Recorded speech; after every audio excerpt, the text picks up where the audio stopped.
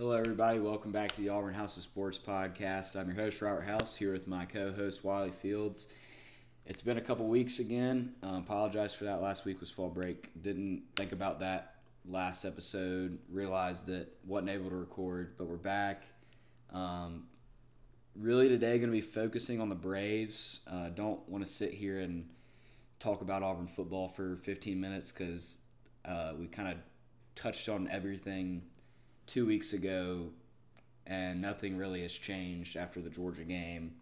Auburn does head to Ole Miss tomorrow. Ole Miss is ranked number 9. They're 6-0.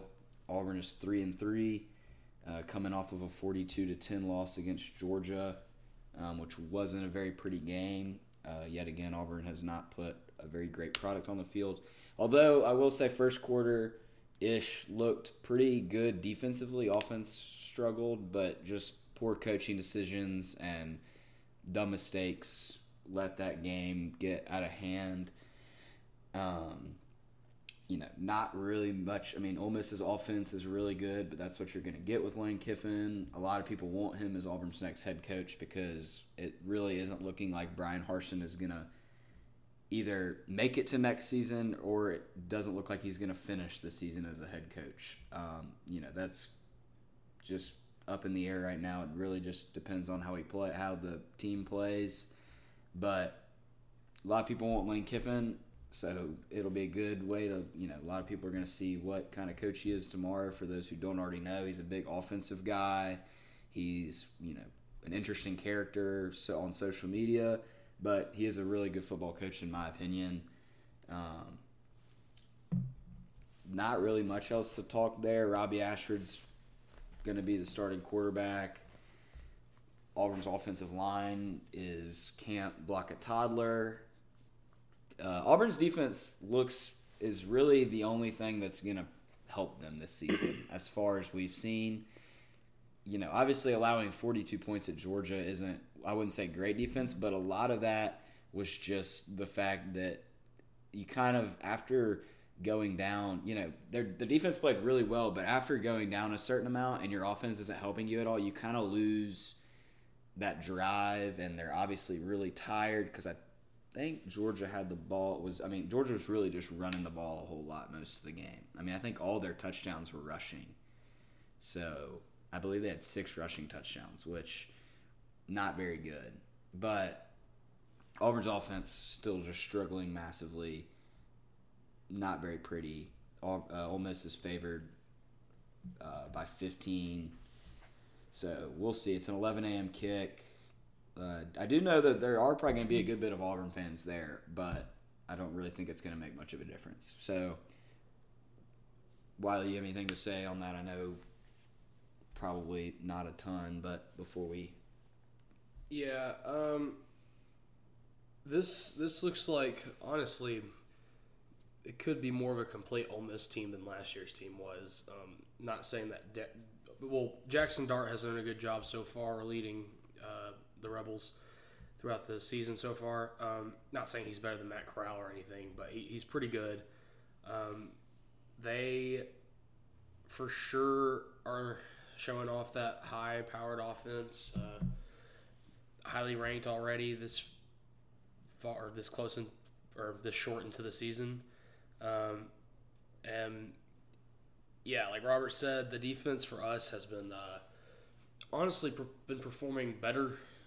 I feel like as each week goes on overall, it's just, Georgia, they just got tired.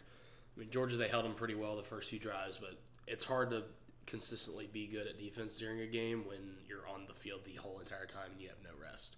They're really the only bright spot right now, and they're really not even that much. There's still a lot of improvement on both sides of the ball, but defense has honestly, I think, done a great job of giving Auburn a lot of chances in games to win games, to give themselves just any sort of chance. But Auburn's offense just has not done anything, really.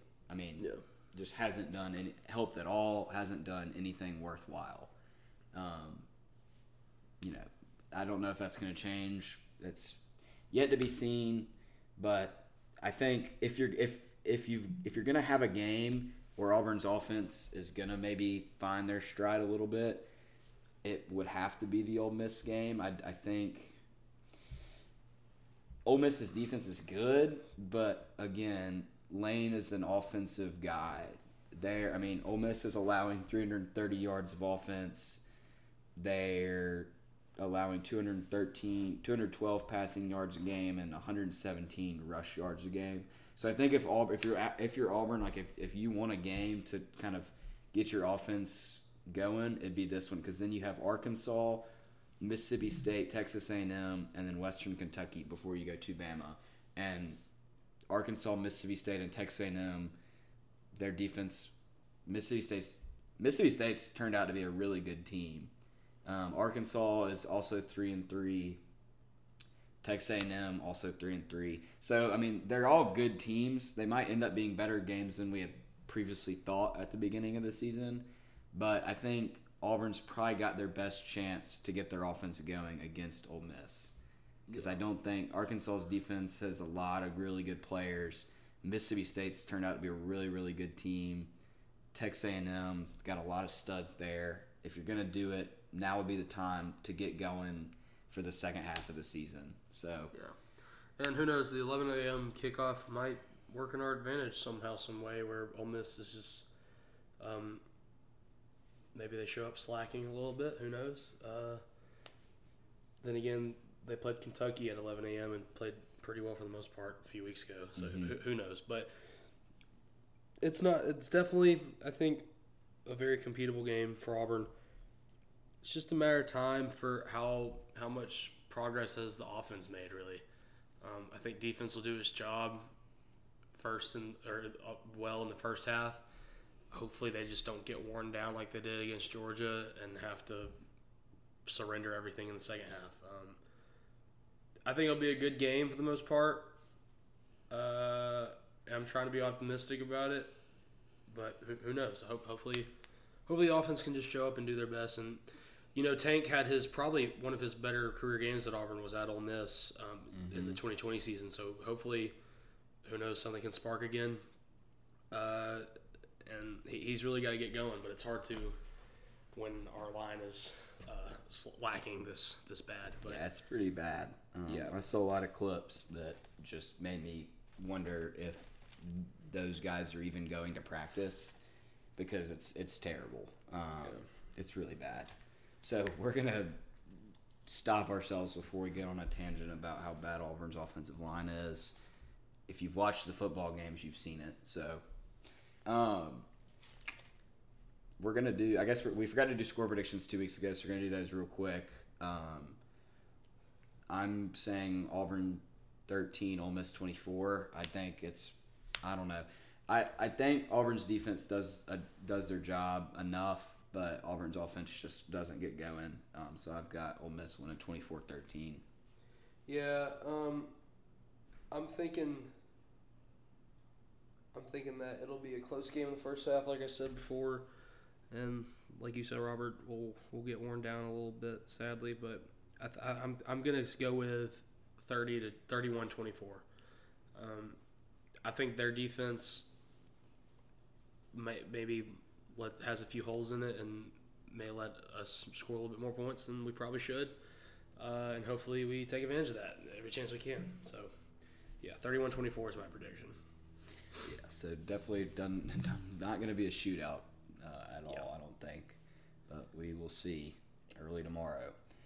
So we're going to pivot to the Braves now, who are in the NLDS. I know we really didn't get to talk a lot. We kind of got to talk before the Mets, the second to last series with the Mets for the Braves and the Marlins right after that 2 weeks ago, but we haven't talked about them since then, since the postseason started.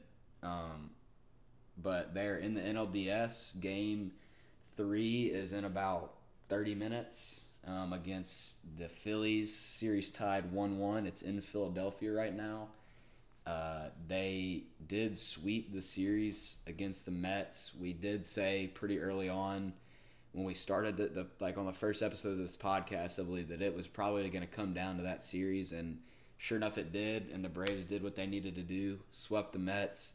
which gave them a 2-game lead. All they had to do was win 1 of 3 against the Marlins. They did that, giving them the 2 seed in the National League, giving them a bye into the NLDS. And yeah, now they're playing the Phillies. Yeah, that Mets series, as we said ever since we started this season of the podcast for the Braves, that we knew that series, the division title would come down to that series towards the end of the year, and it sure did. Honestly, did not expect the sweep. No, not at all. We're still in the postseason. The Mets aren't, which is kind of fun to think about. But the thing is, Phillies, they're hot right now. They're kind of thriving as a sports town right now. 76ers are going to have a good year probably. The Eagles are already 6-0 right now? 5-0? 5-0. They're 5-0 right now. And then, like tomorrow or today, in 30 minutes, it's the first home playoff game for Philadelphia since, I think, 2011. So, crowd's going to be buzzing. Honestly, I'm nervous for it. Not that I'm not confident, but Game 1 definitely showed a few. It showed that we were a little or not on our best side when we had that 5-day break after we ended our season. But the Phillies kind of remind me of us last year, except I feel like last year we were just more of a complete team. However, it's the common theme in the postseason, though, in baseball is that it doesn't matter what you do before, as long as you make it, you can wreak hell on everyone. And that's what the Padres are trying to do right now in LA, and that's what Philadelphia is trying to do. So hopefully we can contain that in advance and just hopefully go back to back. Today's huge because Strider's back from the IL, and hopefully he can have a good game. I didn't realize this, but I didn't realize he's been out since September 18th with the oblique injury. Or hasn't it's been a while. Yeah, time's kind of flown. But it's good that he's been given that rest. I think that's going to be huge. I'm glad they didn't rush him back. They didn't need to. As far as before the postseason, we were playing pretty well. Again, didn't really expect the sweep against the Mets, but between Dansby, Matt Olson, and Austin Riley, they really took the Mets on by themselves almost. Not saying that the rest of the team didn't do anything, but they really stepped up. Matt Olson's been just balling the past, I think I looked, it's 11 games. He's batting almost 500, I think, or maybe 440 or something like that. He's got 8 home runs. He's just balling. Everybody else, Travis d'Arnaud's playing pretty well so far, especially in the NLDS. Swanson, maybe not as much. If he's looking to get paid, he's not really doing a good job of it so far. In terms of fielding, he's made some really good plays, some really good catches. But in terms of batting, if he's looking to get re-signed and I'm hoping they re-sign him regardless. But depending on how much money it is really up to him at this point. And he's, in terms of batting, hasn't really produced on the level that we kind of need him to be. But having Acuna this year, that's big. Michael Harris, obviously, Vaughn Grissom, they're all in the lineup today. But really just got to get the bats going. I think I trust Strider. I trust the bullpen because it's the thing about Strider is this is his first game since September 18th. So, I think I'm seeing as of right now that they're probably going to have him on a pitch limit. How many pitches that is, I'm not sure. But if we can get a solid 3-4 innings out of him, scoreless innings would be ideal. I trust the rest of the bullpen to get the job done through the rest of the game. We just have to be able to produce runs offensively, and I think we can do that. I've got faith in our team to do that. But we're really it'd be great to just go ahead and win the next 2 and not even have to worry about coming back to Atlanta for Game 5. But it is in Philadelphia, so it's going to be quality baseball.